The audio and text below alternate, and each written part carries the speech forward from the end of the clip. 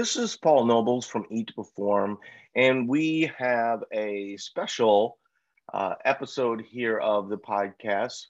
First of all, we have all of our lifetime clients, which is always fun to have a conversation. We've actually been having a conversation for the last 20 to 25 minutes on bodybuilding and the motivations behind it and things of that nature, which was actually quite interesting, but I'm not sure it would have made for a great podcast. So with us also is Dr. Susan Kleiner. Today is going to be mostly a Q&A session, though I do have some ideas that I wanted to mull over with Susan today. And then, Susan, why don't you walk people through how they can find you, mostly the content that you have out there in the world and things of that nature. Thanks, Paul. Hello, everybody out there. So I'm Dr. Susan Kleiner. I'm a high performance nutritionist and I am a sports dietitian. I'm the owner of High Performance Nutrition. You can find me at www.drsKleiner.com. I'm the author of The New Power Eating, of The Good Mood Diet, co-author of some other books out there, and a whole slew of older books. And you can find those on my website. You can find those at your favorite bookstore. You can also find me on social media, on Instagram at Power Eat, and Twitter at Power Eat, although I'm not on Twitter very much. And Facebook is Dr. Susan Kleiner. Gotcha. And I'm Paul Nobles. I'll keep mine short. I am the owner and founder of Eat to Perform. And if you are looking to join Eat to Perform, you can simply go to www.eattoperform.com. One of the things that we were talking about was kind of how Lifetime ended up happening. So everybody on this call, I mean, they might be paying some now, but once their subscription or payment ends, they don't pay any more subscription, and then they have access to Eat to Perform forever. That was not a business strategy. That was a company mission, is that we wanted to be able to help people forever. And in that discussion with Susan, she mentioned that she also does something very similar. And the reason why that is important to us is because most of the diet industry is kind of surrounded around people failing and then not ultimately providing them enough. Like, as an example, there's no company that exists in the world right now that doesn't know that calories in a deficit are supposed to stay there all the time. It's possible that they do think that, right? But there's just so much other information out there that the only way you would stick with that model is if you have strong confirmation bias, right?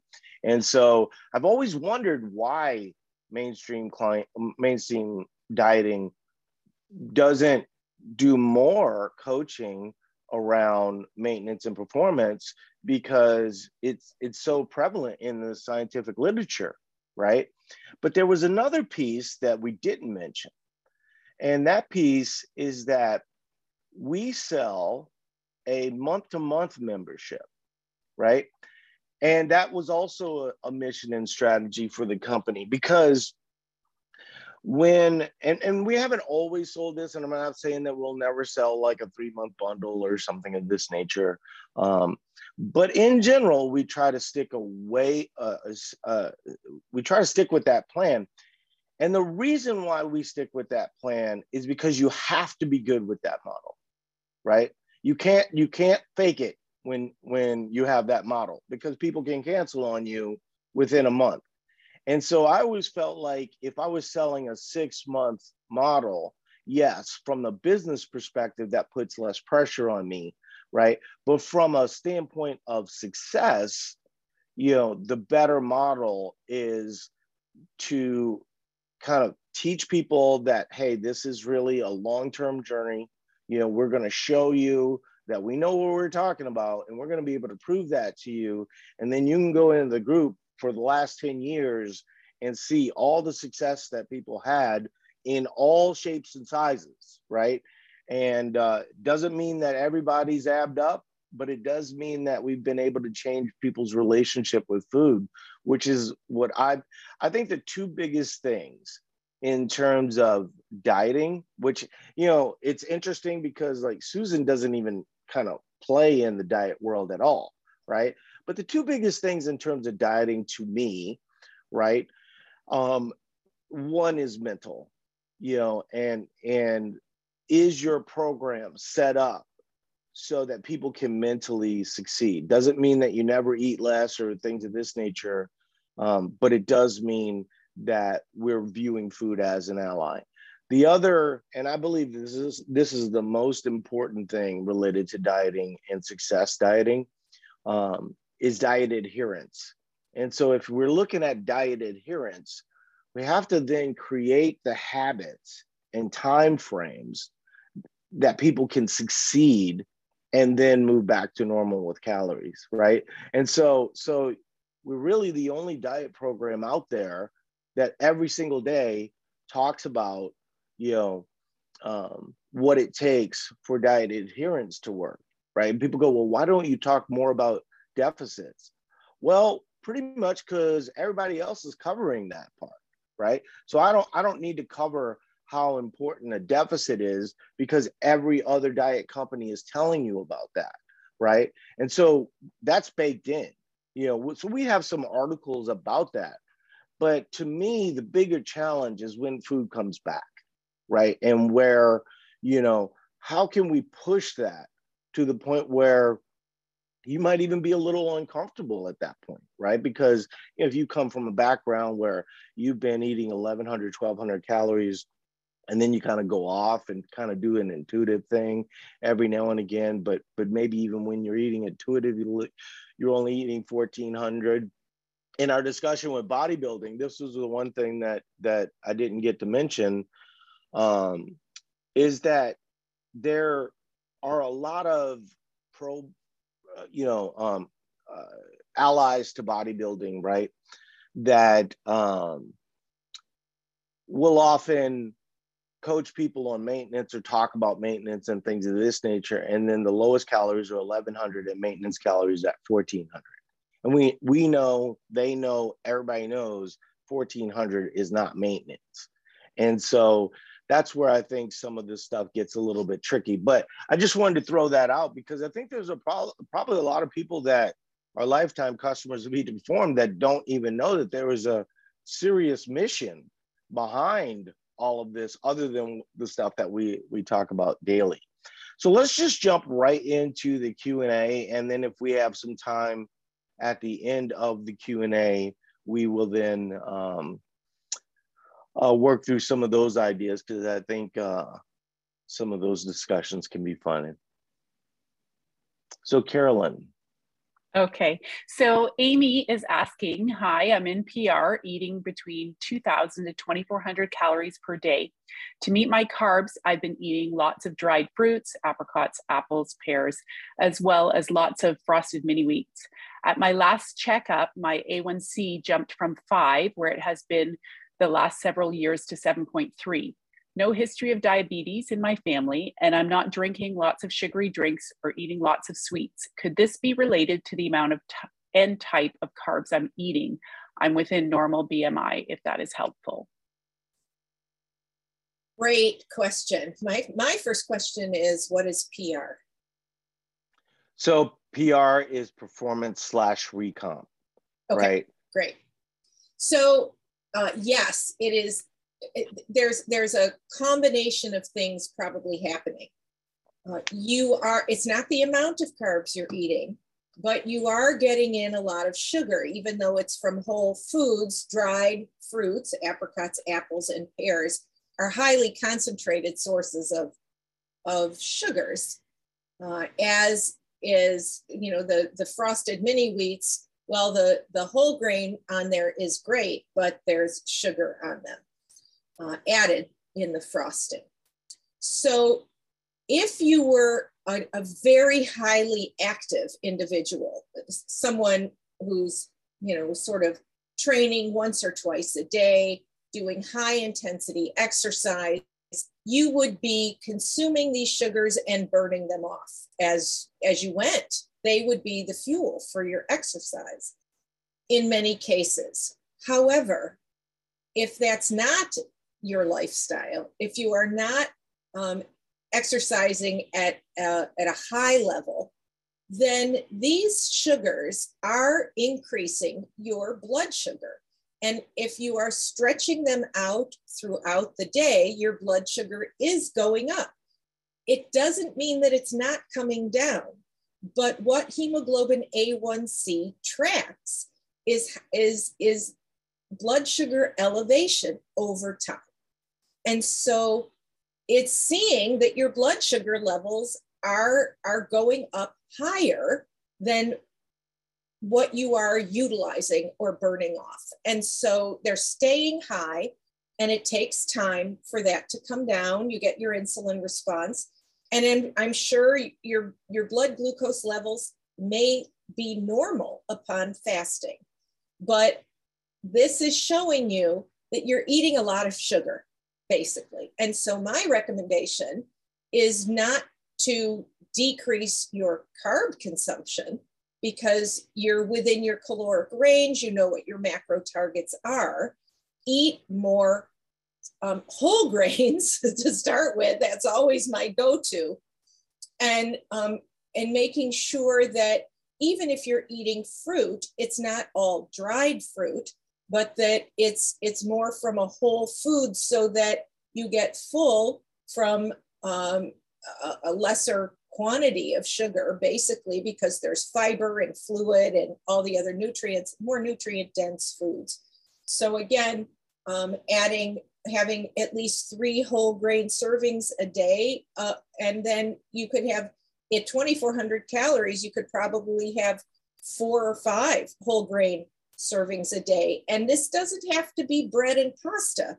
In fact, it would be better for you to be cooking whole grains, so that you start to get away from, even though we don't think of bread as ultra processed, it's not, but it is processed. Same with noodles, they're processed. And so your body is asking you to eat more truly whole foods with lower sugar content. So there's another thing. This, in my early days of kind of sorting a lot of this stuff out, I got the same advice that Susan just gave you. But there was another thing that the person mentioned. I believe it was Mike Nelson, who's a mutual friend of Susan and I. And dried fruit almost always has added sugar, right? Because it's usually not, it's not flavorful enough. So, I'd say probably 8 times out of 10, I think like apricots and stuff like that won't have extra.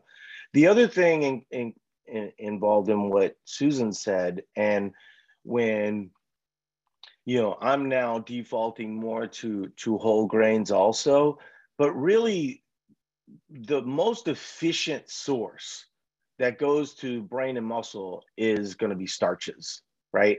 And so if you can really focus on, rice, if you can focus on potatoes, these things are all going to be great. Any root vegetable is going to be typically very good for you there. I think one of the things that happens, with having the ability to eat 2,400, like as an example, there was someone in the group that talked about the fact that, they could eat candy. And I remember one time with my wife, she was talking about how Good and Plenty's were so great because, she could meet her carbs that way. And I was like, well, that's not really that useful. And then the worst part about Good and Plenty's is that, not only is it sugar, but you can get a lot of it, right? Like bang for buck, Good and Plenty's is like a good dessert because you can get a lot of it, Not to mention tooth decay.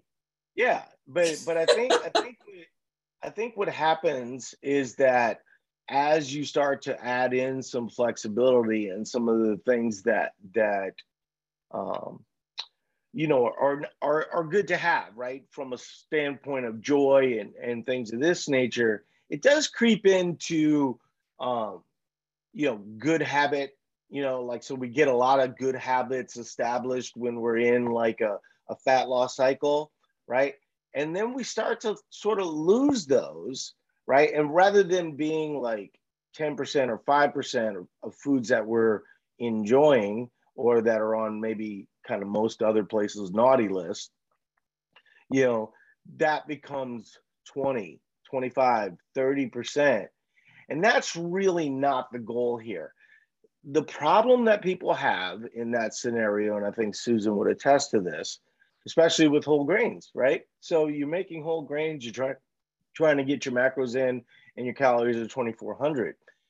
You're going to be eating a lot, when you're having whole foods at 2,400.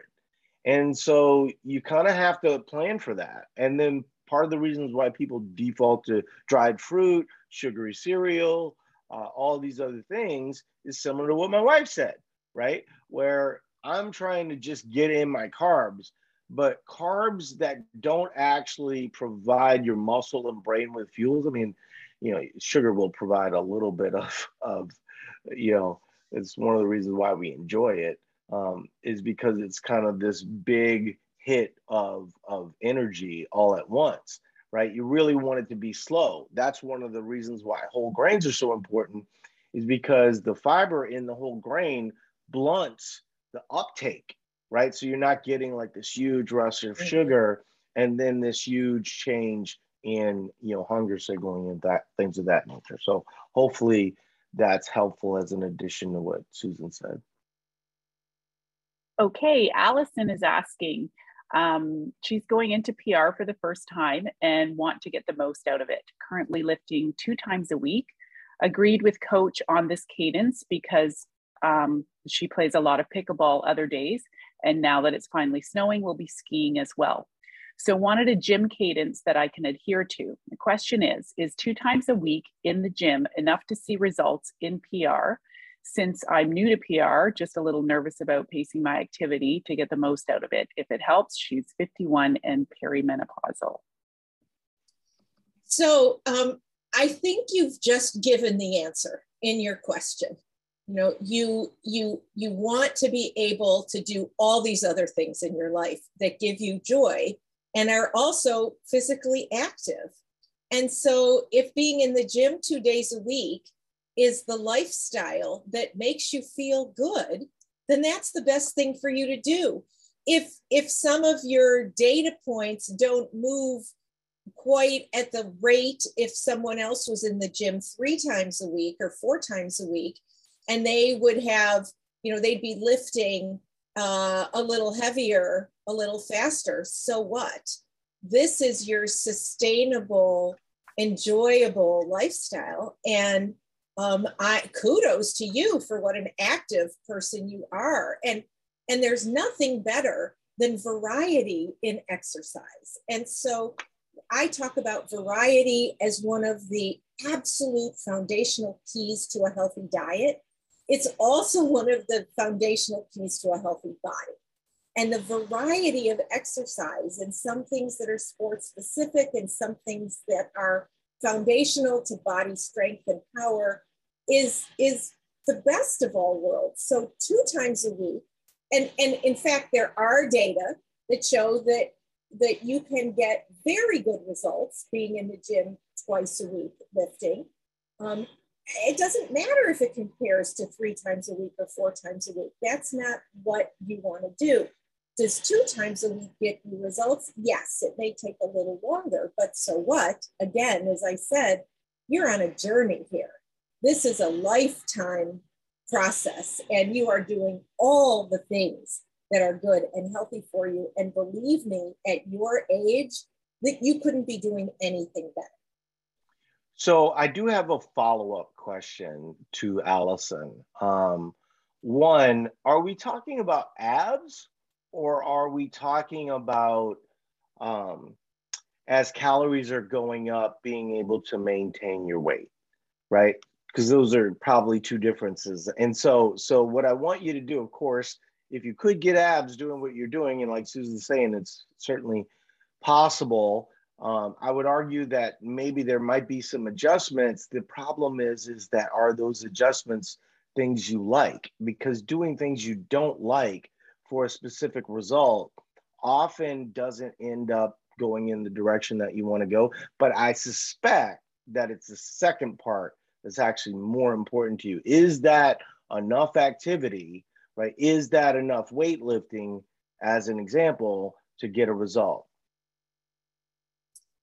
So as you said, if you have a very specific goal, if your goal is to get, six-pack abs, I would argue that I'm not sure,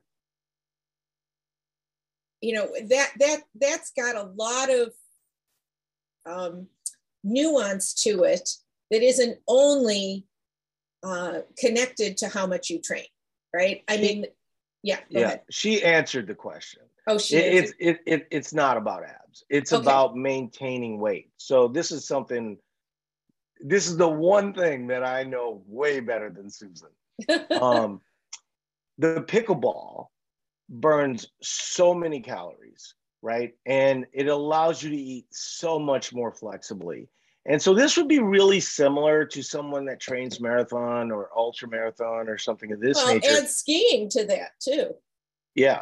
Skiing is one of those activities that it works so many muscles so differently. I don't know about you guys, but if I come off the slopes, I am starving to a level that nothing else does. Pickleball comes close, right? So she's also saying abs are made in the kitchen, right? And I would not necessarily argue that. I would say abdominal muscles, they're muscles, right? So I have a friend of mine named James Townsend, and he went to the University of Iowa. He played for the Chicago Bears. I don't think anyone on the planet has more impressive abs than this guy. And I was doing a presentation at a conference that he was at, and during lunch, we went and got lunch together, and he said, "Hey man, would you mind if we went to McDonald's?" And that's not very common, but this is a guy that needs 7,000-8,000 calories for the way that he works out. So I mean, if he's going to try and steak and potato that, it's going to get really, really tough really, really quickly. And so abs, yes, in terms of trying to uncover the abs, there is a component of eating less on occasion, but the bigger component is the building the muscle in the first place. And the problem with most folks is they get scared before they get to that place, because what happens, as your muscles become more hydrated, as they become more useful, you're doing more work over time, what ends up happening in that scenario is it triggers fears, even though when you look in the mirror looks good, but you see like still a layer of fat, right? So as your muscles become more pronounced, right, it will sometimes make your fat layer also a little bit more pronounced. Pops out. Yeah. Mm-hmm. And so that becomes uncomfortable for some people. And so let's say that, you've been in performance for 3 to 4 months, and now all of a sudden you're building some significant muscle because you've never fueled your workouts in that way. Now it's going to trigger some uncomfortability, right? And you have to make peace with that, right? What your real goals are, but I will say, if you continue with pickleball and you continue doing the 2 to 3, pickleball burns 12 to 1,500. I mean, I have a friend of mine I was just talking to yesterday who lost 85 pounds, and he lost 30 pounds at first, and then he started playing pickleball. Now, he was in a deficit, and I'm talking to him about how smart that is all the time, right? But he plays sometimes up to 8 hours a day. And in those 8 hours, he burns upwards of 2,500 calories, right? So people don't think of pickleball as this particularly strenuous sport, but you're on your feet for 3 hours at a time. And then, you've got a lot of endurance things that would be similar to, training for marathons and things of that nature, right? I mean, I don't know, how quickly can someone run, 10 miles, right? Probably in about an hour, where you're on the court for 3 hours, So you've actually gotten to the point where you probably have kind of a long endurance thing sort of baked in, and that's going to serve you really well. And as your calories start to go up, and as you in those sessions, I can't tell you how many sessions where I end and I'm like, I just need to eat, and at that point, I'll break all the rules, right? Because, what I don't want to do is be hungry, go to bed hungry, and then wake up at 2:00 in the morning. I'm going to listen to my body, and my body's saying that it was particularly strenuous for that day.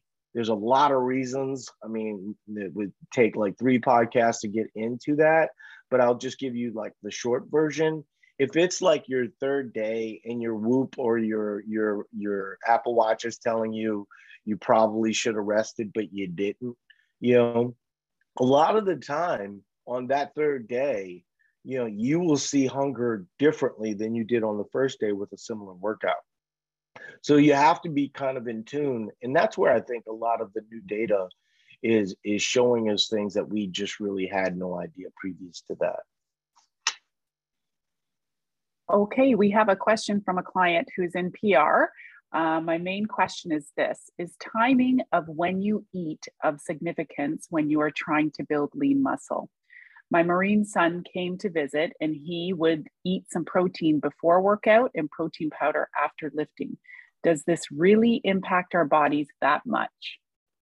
So that's a wonderful question, and it's a demonstration of how science moves forward. So for, I'd say, about a decade, maybe 15 years, we had research that showed us that there was a window of opportunity post-workout where we called it the anabolic window, meaning that you would get muscle tissue growth and refueling, so refueling and growth at a faster rate immediately after exercise for about 1 to 2 hours. And then that window didn't close shut, but the rate of uptake of nutrients would start to slow over the next 24 hours.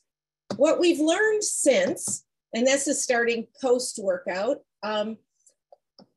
what we've learned is that does matter for refueling.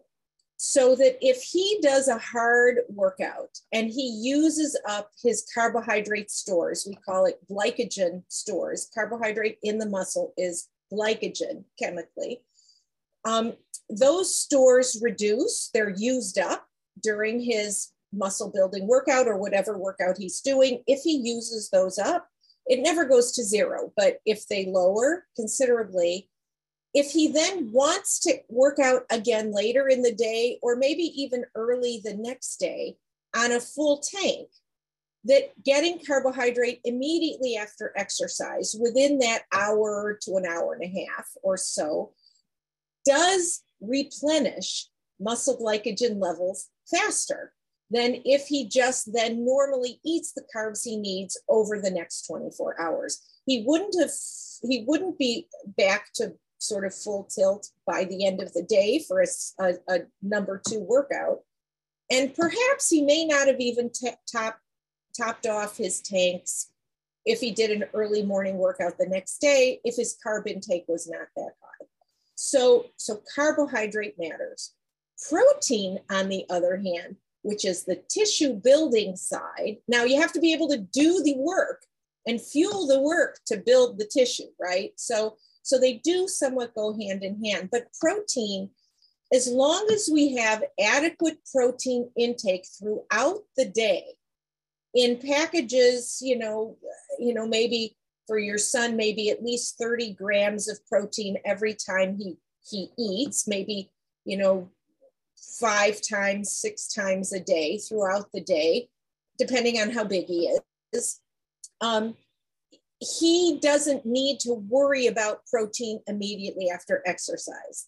Now, having said that, the fact is that immediately after exercise is a good opportunity to replace your protein and your carb when you're trying to get in enough protein, and it's a high amount of protein and it's hard to get it in throughout the day anyway. You're busy. He's a Marine. He's not like grazing all day long. He's got very specific times that he can actually stop and eat. So practically speaking, it's still for certainly people like your son, it is a very good strategy. And even, I mean, my clients, even the women that I work with, because grazing isn't part of their lifestyle, they eat at specific times throughout the day. This is a good time to get in a good slug of protein with your carbohydrate. And they do work together. They do work hand in hand. Protein and carb together does give you an anabolic response. It's just that you already have protein in you if you're eating protein all day long. So that's the story there. And it probably is smart for him to be taking in protein, but I would say he should add carbohydrate. It sounds like he's not. And that really is the key immediately after exercise to refueling. As far as pre-exercise, this is very subject to what has he been eating all day long before his workout? What are his glycogen levels? How long are his workouts? Protein, we're seeing that protein without carb, as long as you've got carbohydrate levels elevated in your muscles already. Protein, which is I'm assuming he's using whey protein. That whey protein raises his blood glucose levels. And many people don't know that, but whey protein does raise your blood sugar levels. And so it does sort of prep you to get into exercise, especially a lifting workout. And if you don't need the carb to you should always raise your blood sugar levels a little bit before exercise. It primes your body for everything. So the protein may do that for him. Some people prefer carb.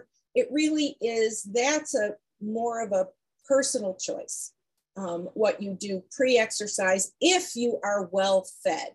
If you're not well fed, then typically carbohydrate is pretty important before exercise. So that, again, depending on the exercise session itself, if he's working out for only an hour, it may not matter. So it sounds like what you're saying is yes, but isn't what Brad and Alan and the meta studies that ultimately, amounts matter more than timing? Yes, exactly. Well, not with carbohydrate, right, but with protein. With carbohydrate, that post-exercise, so that increased rate of accretion, of absorption into the cell is true for carbohydrate. It is not necessary for muscle growth, but it does matter for refueling. And that's a little bit of the GLUT4 type stuff? Yes. Yeah. All right. So I don't know how tight your window is. I can go a little longer. Okay. A few of these things I'm going to take the lead on because they're a little bit more fat lossy, and then you can add whatever you need. Okay, Sarah's asking, I've only been through one fat loss cycle, but I noticed that it really affected my ability to keep moving. It affected my mood, and I ended up making choices that made the fat loss cycle unsuccessful. Is it possible that I just need less of a cut, obviously, with a bit less weight loss, but that would keep me moving? So this is one of the reasons why I wanted to take this one. Whenever you're under eating, every symptom you mentioned happens, right? That's like normal for that instance. And so these people that are coaching people on these really super long dieting cycles, they're messing with more than just adherence to macros, right? You're affecting the chemicals in your brain. all these different things. And so there has to be an element, right? And this happens a lot when people sign up to a program like ours, is they have a weekend, they overconsume, they've been following us for some time, and they realize I'm going to do something in a reactive way, right? Rather than a proactive way.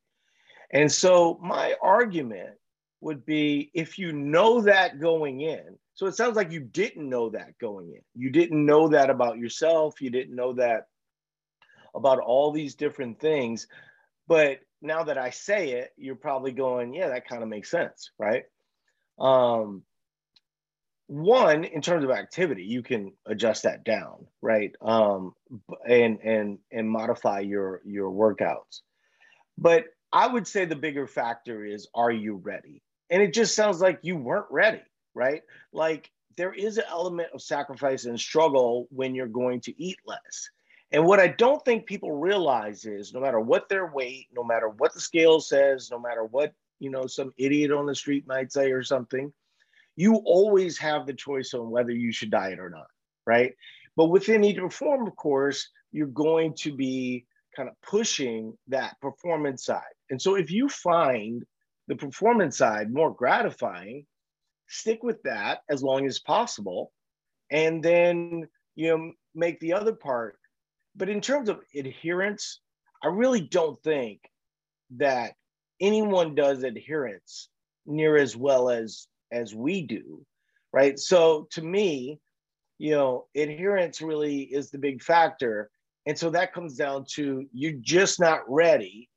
And because you're feeling like this weight pressure or mental pressure or something like this, you're sort of making this bad decision for yourself, right? And you could make a better decision by just saying, you know what? Like, as an example, right now, me, I'm probably somewhere in the neighborhood of 10 to 15 pounds higher than where I would maybe prefer to be, and have been that for about 3 years, right? Because my bigger goal is to gain muscle. My bigger goal is joy and life. And I have this, pretty serious process of, you don't do all those things sporadically. And so that's why I have that 5-year timeline, is because I'm not just going to talk it, I'm also going to walk it, right? And so, am I comfortable being 10 to 15? Absolutely, right? Do I like it? Would I prefer, sure, but what's that going to take? What's the sacrifice? What's the need, right? I mean, am I healthy? Yeah, I just went to the doctor, blew them away, right? And so, that's why, you say to some people, well, I'm 18% body fat. You would think that you committed a crime, right? Like 18% is a sin, 18% is fine. For women, that would be 28%, typically, the way that, like, the body fat is usually about 10% difference. Can you be healthy at 28%? 1000%, right? Like a lot of this stuff, when you're active, really changes things a lot. So, Susan, do you have anything to add to that piece? Well, I think that is spot on. And, I just have a tiny bit of nuance on a couple of things. Number one is, certain people feel, I don't know what your macro distribution is, but what we do know is that, depending on your metabolism, that they can look at genetically, but that people just know if they have been on and off diets over years. Some people feel better on a little bit more carb and a little less fat. Other people feel better on a little more fat and a little less carb. It doesn't mean that you're on a very low carb diet by any stretch, but that the proportions you may just feel better one way or the other. And there's no reason to get genetic testing. You already know who you are with that. And people come into my practice, they can just tell me, even though they say, oh, where could I go to get tested? I heard about this. I'm like, you don't need to pay that. Just tell me. That's one thing. The other is, as Paul was saying, which is critically important, And I don't know what your body weight is, what your size is, what your goals are, or anything. But as a society for 50 years, we have put a very big emphasis on body size. And body size is not the determining factor of health. It is your physical activity. So it is very important to be physically active throughout your lifetime. We have put an overemphasis on diet and weight loss and body size because people have just assumed that bigger people don't exercise and won't exercise. But the data are abundantly clear that if you take overweight and obese people and you exercise them regularly and rigorously, you know, that you can do that. You can work up to pretty intense exercise, that your health parameters improve far better and are sustained with that exercise far longer than people who are put on restrictive weight loss diets. Yet we don't talk about that. And it is a huge problem. And it is one of the reasons why I work with Paul, because I know that the mission that he has really is health focused, and both mental and physical. And just, I can't reinforce enough what he's saying. If you're not feeling good, well, it's all about how we feel in the end. If you feel like crap, you're not going to successfully get through your day, your relationships, your work, anything that you want to do. So take a step back, get back to where you feel good, and then see where that takes you. Okay. Bonnie is asking, I'm currently in PR looking to do a fat loss cycle in the new year. I've been a member for over 2 years, and I've noticed that I really struggle with adherence to my macros during fat loss. I come from a background of either great restriction or no restriction at all with eating. How can I stick to the plan better during fat loss to have a successful cutting cycle? So this is essentially the same question, right? But I want to give a little nuance because I do know a little bit more about Bonnie's situation, where Bonnie's already fairly lean.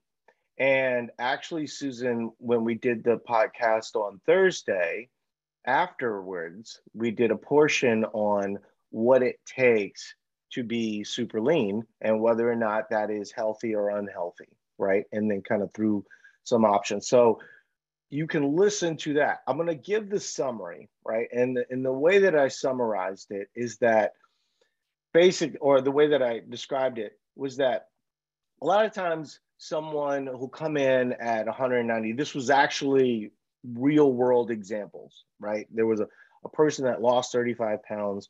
And so we walked through the scenarios of whether or not it might be worth it to go to 120 as an example, because a lot of people view goals like that. And actually that was the interesting part. We can't get into that much because obviously we're a little short on time. But I think the problem that you sort of run into when you lose a lot of weight is that you get to the point where you're kind of seeing your abs and you're kind of, wondering what optimal body composition would look like. And what people don't realize is that the 90% is actually kind of easy, right? It's that next 10% that is very, very difficult. And oftentimes the juice isn't worth the squeeze. And so what I talked about was like, so the person goes from 190 to 160, and we factored in some buffer because she did lose 35 pounds. And I said, so a lot of times when you lose that amount of weight and your activity starts to go up and just your NEAT goes up, your non-exercise activity thermogenesis, you're just naturally getting up more during the day. You're a little fidgety through the day. All that stuff burns calories, right? So for a lot of people, they'll find that maintaining at 160 is actually quite easy, right? And so in the example, we were talking a 5'6" female, that's 160, that can maintain their weight.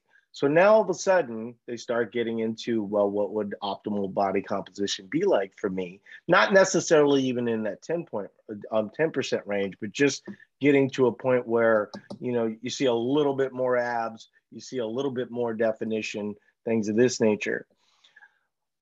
There's two components, right? There's effort and then there's adherence.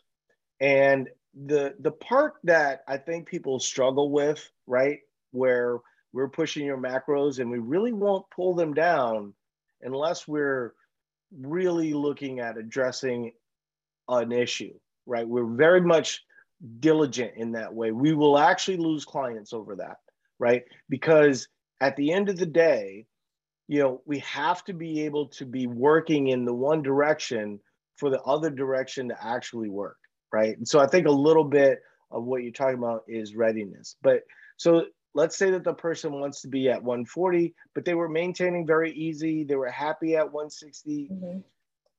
Now, all of a sudden you have to focus on, can I put in more effort, right? Is that going to be something that is going to take away from my life, right? And now all of a sudden you have to consider whether or not you're going to be dieting more often as a result, right? And a lot of the times going from 160 to 140, the best answer by far is to take a diet break for a year and a half, 2 years, similar to what you're talking about. So your readiness might be a little bit different. But if, as an example, you want to go from 160 to 140 and 160 seemed really easy, right? And now all of a sudden you do a cut 3 to 6 months later. I know this isn't your situation, but I'm just kind of addressing the whole thing.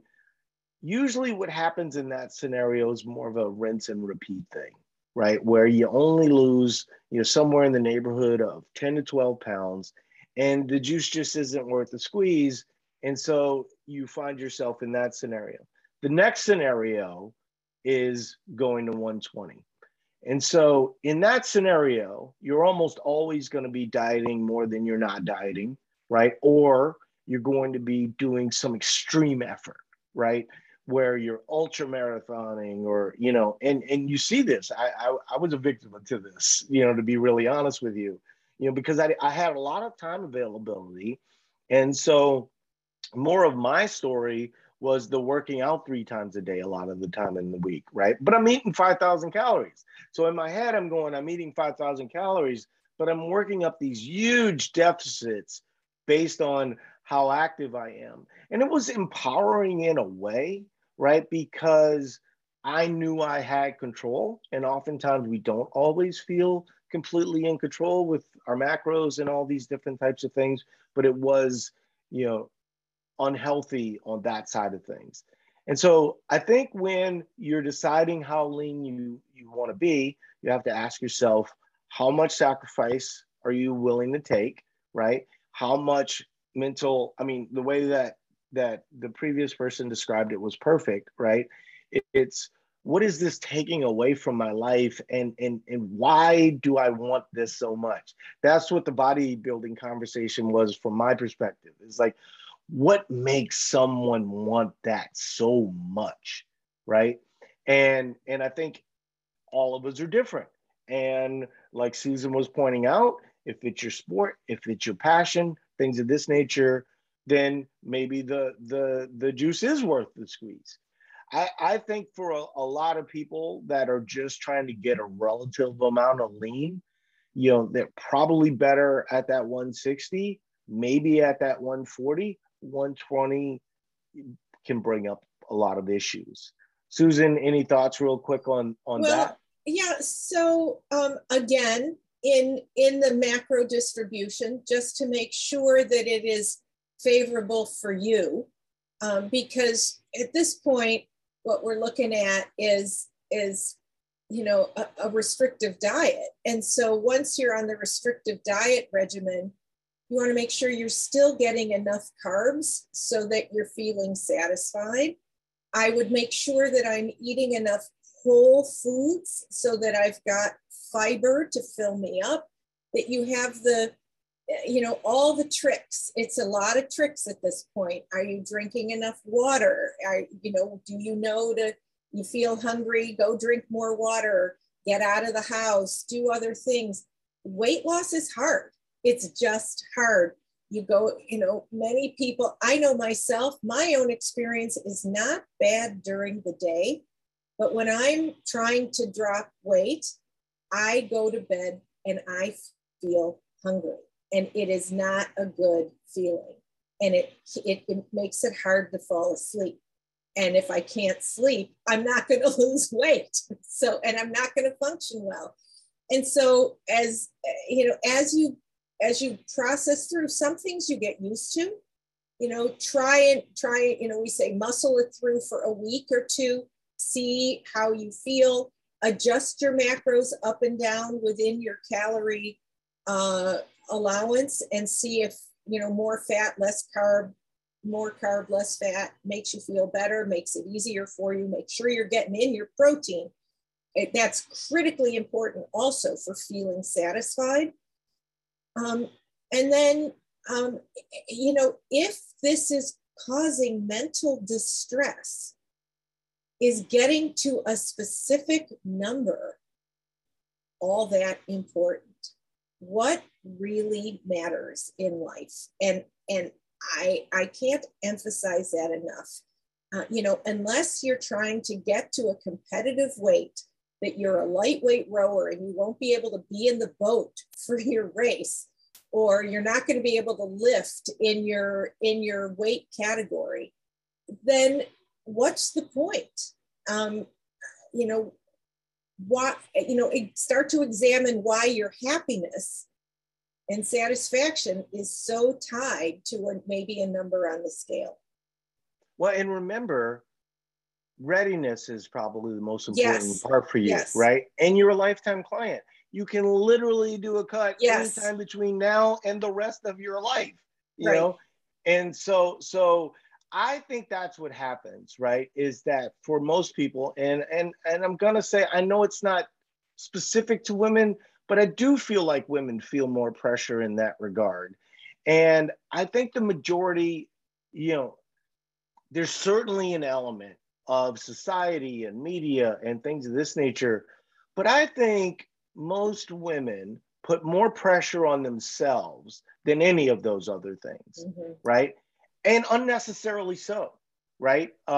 They're performing good in the gym, they have a happy marriage, all the things are going great, right? But it's that pressure that they need to analyze of why is this so important to me? Like Susan's saying, like, why do you think this is going to make you happy when all the evidence points out to the fact that, the level of sacrifice required and things of this nature more defaults to the opposite, right? It's not mentally proactive, right? Okay, so this is interesting. We're going to try and finish this up. If you have to leave, you just let me know, and I can finish do one more for sure. Yeah. Okay, so this one's going to be a little tricky, but I want to do the one with Meg. Okay, so here's Meg's question, which is a similar fat loss question. Been a member since October 2020, had successful fat loss cycles last year, entered PR last spring, then back into fat loss this September. Came out a bit early because my body was not responding well, and I just adjusted to the lower calories very easily. I am in AP now and gained back what little I lost in fat loss 1. Planning on going into fat loss 2, January 3rd, and I'm really nervous that my body won't respond again. Is there anything I can do to help my success this time? I do have fat to lose. So, yeah, I mean, I could pull up your file, but I think I've seen pictures of you. I'm fairly certain that you're not morbidly obese, right? So I mean, we all have fat to lose, but for you, it's not, it's not contributing to, being unhealthy, right? It's really more about things you want at this point than things that you particularly need. Once again, I'm maybe speaking a little bit over the line, but there has to be a little bit of guesswork in these types of environments. I think Susan probably knows what fat loss is, but you probably don't know what AP is. So what AP is for diet adherence. We go in 6-week cycles, right? And then we normalize, not all the way back to normal, but probably close to, let's say, 2,000 calories for a female. And then for men, we're probably 25 to 2,600. Normally in performance or recomp, we would actually continue on and keep pushing. But it is that 2,000 number where we start to slow things down and see how people are responding. So once again, we're kind of having a similar conversation to what we had before in all the other scenarios. But here's what's happening in your scenario that is a little bit different and a little bit unique. Because you mentally are more comfortable at low calories, right? What you're doing is sort of painting yourself into this corner. And so there's two factors related to what works best, right? There is my metabolism expanding, right? And how much time am I putting in between those cycles, right? So you're describing a scenario where you're really not putting much into that, much time under your belt, right? Where we're talking about at least 6 months, possibly into a year, possibly into something like 2 years. Those are where you'll see your most optimal. But what you're saying is, well, I don't feel comfortable doing that, right? And you're not alone. There's a lot of people in your scenario. And I want to say this, and I want to say this in a way that is totally respectful, right? There's no judgment I'm saying when I say this to you. I need you to know that. When you're eating less, there is less of a pressure to go to the gym. There is a less of a pressure to perform. There's less of a pressure to do all these different things, right? That is important for, one, allowing an adequate amount of food to come back, and then two, allowing, you to perform better at those things, because some of body composition is going to be at least eating in enough of a surplus occasionally so you can hold on to the muscle that you have and potentially build muscle as you go, right? So I think when we talk about, well, I just feel more comfortable at low calories, or when calories came back, I gave, back all my gains. The reason is because you're really not allowing, if food is the medicine, you're not allowing the medicine to do the work, right? And so that's part of it. Could it be that you're an outlier and that you're never going to lose weight and things of this nature? We don't see that. But what we do often see is scenarios like yours, where people just, they don't allow the medicine to do the work, right? And whether that's conscious or subconsciously, that could be a factor. And so I think that you're probably not going to see great results in fat loss too, just because, you haven't allowed the two things. It's not just, is my metabolism coming back? It's also time and effort involved with that. And that's where I say, if when I was doing my Eat to Perform journey, I had lots of time. I was in between businesses and things of this nature. And then once Eat to Perform started, we're dealing with lawyers, doctors, and stay-at-home moms, and all these people that have all these responsibilities that don't allow them to do what I did in that moment. So whatever I did in that moment is just a version of what you're going to need to do and the compromises that you're going to make. But, I still question the, if sometime between today and when you die, right, we can address fat loss, then what decisions would you make? What would you do? What would your activities be, right? And I think the weight loss might be playing too big a factor in this scenario. And then the other scenario is you're overreacting to weight gain. I mean, as an example, let's say that you came to us, like you said, dieting most of the time. There's going to be a little price to pay for that, right? We don't, we don't say to people, hey, look, you need to eat more. You're never going to gain weight. I mean, and some people will hear that and go, he just said I'm going to gain weight. Not interested, right? Well, once again, I can only tell the truth.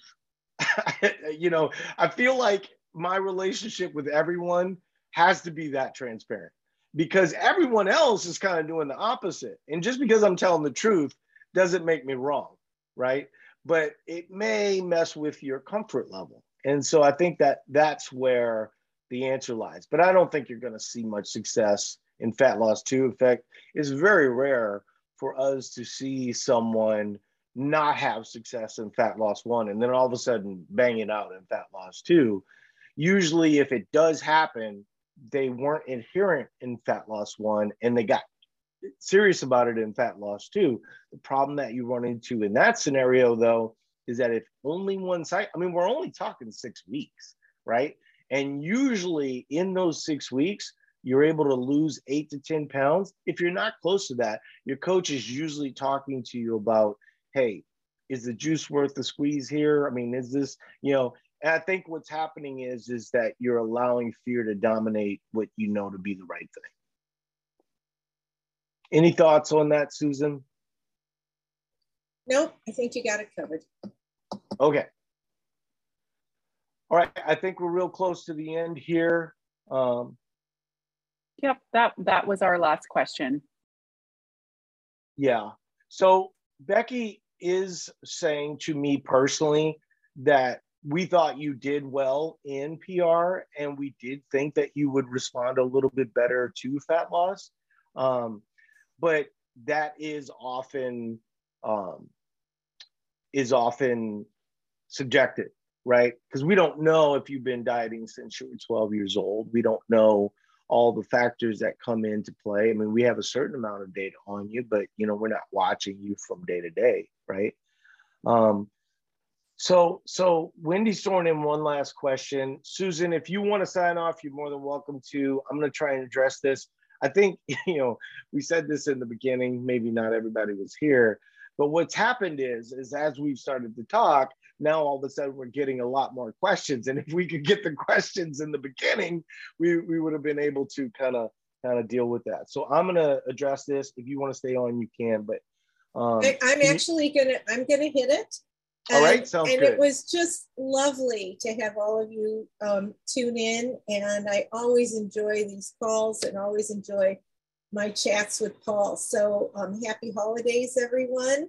Stay healthy. Hopefully you're boosted. And I'm sure you'll be hearing from me again soon. Thanks for being here, Susan. We really appreciate it. Bye-bye. So Carolyn, can you read? I can. Wendy is really just agreeing with you. You just described me when I was in fat loss. The pressure just isn't there to perform. As much as I enjoy exercise and what it does for my mental and physical health, I found myself using the excuse of I'm in fat loss and don't have the fuel energy to work out. But I'm in fat loss, so I don't need to work out. I think this is a very common mindset. So yes, and it's okay actually to modify those workouts down. And so, we would actually almost encourage that, But what I think happens in that scenario is now all of a sudden, so let's say you were going to CrossFit 4 to 5 times a week, right? And now all of a sudden you're in fat loss and your coach tells you, hey, we can actually get away with walking. So now you move down to 3 times a week. And then all of a sudden you find yourself, well, I'm just moving to just walking, which once again, in the last 2 weeks, maybe that's fine. The problem that you run into, so while I described you perfectly, right? Here's the part I didn't describe, right? Is that now all of a sudden, active people, when they move back to getting more calories and performance and things of this nature, don't bring the performance back. because they found out, you know what? I was able to reach my goals. I was able to see a lot of success, and I don't have to do extreme exercise. This is the problem that a lot of us run into when we choose the first thing available, right? When I walked into my CrossFit gym, the CrossFit gym that I worked out at, 12 years ago, I said, oh my goodness, that's the thing I need right there. Based on almost nothing, right? I didn't know what I loved at that point. And I did love CrossFit at that point, just like I loved powerlifting before, and just like I loved multiple things. I can't say I loved running, but I definitely loved like I can't remember what somebody said, but it was something like, I'll believe in Santa Claus way before I believe in a runner's high. I'm just gonna tell you, I never got a runner's high. I did always enjoy the amount of food that I could eat after long endurance sessions. For those people that weren't here at that time, I would work out most days. I had kind of a tempo run, and then every Sunday I would run 20 miles, right?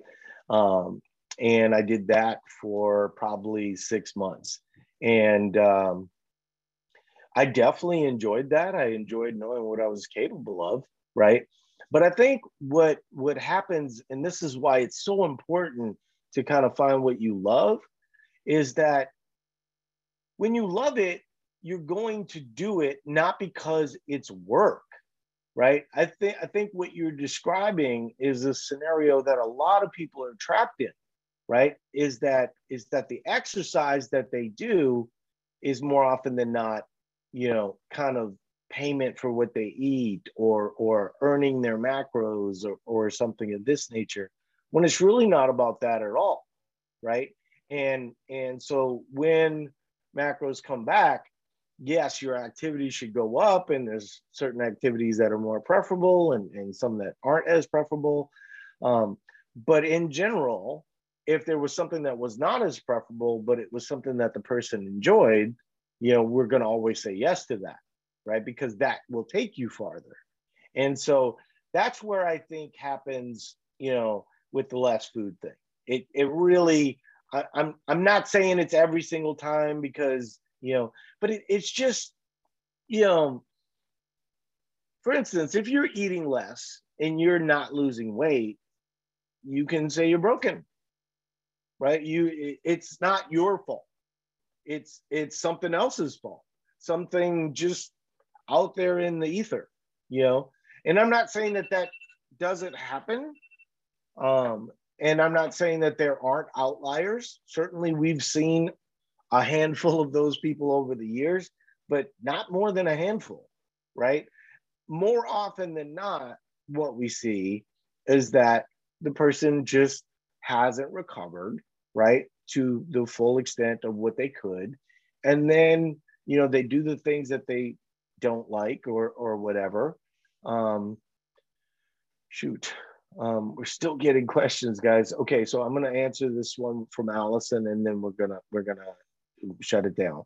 But I think that when we move activity back into PR, this is why PR is uncomfortable for some people, and why pushing macros ends up being uncomfortable for some people, is because they're looking at it as an end to a means, rather than the way their body was supposed to work all along, right? So hopefully some of that kind of resonated with your situation. Okay, Allison is asking, my fat loss cycles were more 6 to 7 pounds of loss, which I was thrilled with, because I'd been at 1,200 calories for almost 2 years and plateaued, and getting depressed about it and feeling trapped. I don't think going for 8 to 10 pounds in fat loss cycles would be realistic for me. And to me, 6 to 7 pounds is worth a squeeze, as Paul says. I think it's highly individual. Well, of course it's highly individual, but I'm saying in general, 6 to 7 is not something that we're going to stop, right? I mean, you're talking about more than 1 pound a week.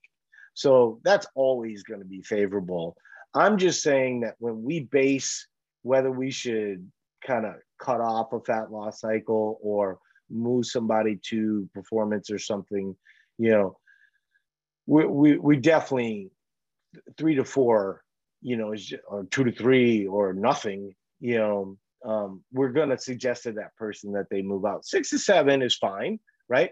But I would also say that, you know, you maybe don't know what you're capable of at this point, right? I mean, there's no reason to suggest that 2 years from now that 8 to 10 would be possible, but you may find that 8 to 10, that was what I was talking about in the 160, 140, 120 scenario, right? Is that it might not be worth it to you anymore.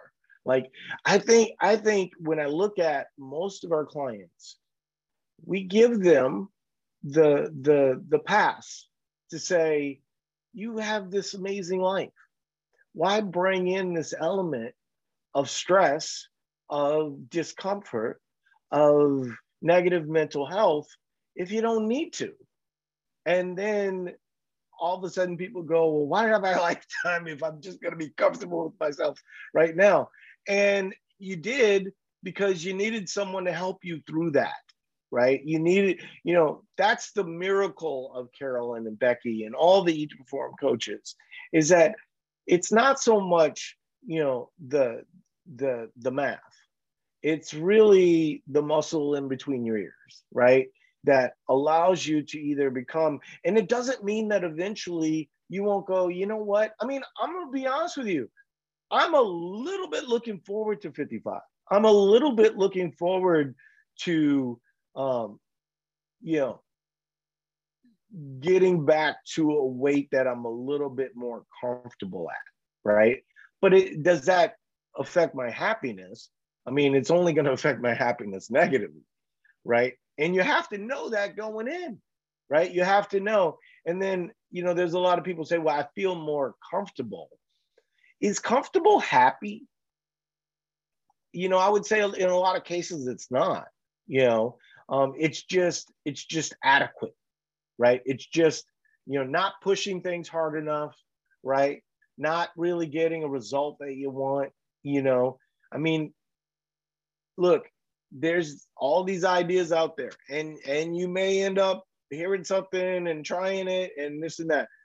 Look, the science is very clear. What we do is the way to do it, right? And everybody knows it. And that's the part that sort of bugs me a little bit, is that there's not more truth and transparency in that regard, you know. But it's not some magical psychology. It's not, you know, doing Pilates versus, you know, weightlifting. It's really what, you know, kind of burns your candle, right? And it's really not dieting most of the time so that you can make an appropriate decision. If more people were to act rather than react, it would change the world. No joke. You know, I mean, I've said this many times. My view of dieting, my view of all of this came from my grandmother, right? Who was my most powerful female figure, right? So if you think that your little boys aren't watching, they are, right? And they're going to choose mates, and they're going to make all these decisions based on those types of things. And then once I started to diet, and once I started to notice the same things that was going on in my grandmother's life, that's when Eat to Perform happened, right? Because I said, I have to break this cycle, you know? And so, you know, I don't think I ever really got into the cycle the way that my grandmother was, but for the good majority of her life, as I started to go into an adult, I don't think she ever ate over 1,000 calories, right? And I noticed in a big way, you know? And so I think those are all things that we have to consider as we're, you know, making these choices of who we want to be, but also why, right? You know, like I say, you know, people talk about their why, you know, the you know, having weight loss or happiness related to weight loss being your why is a destructive why, you know. it's just so harmful. I can't explain it, right? And we're already gone long.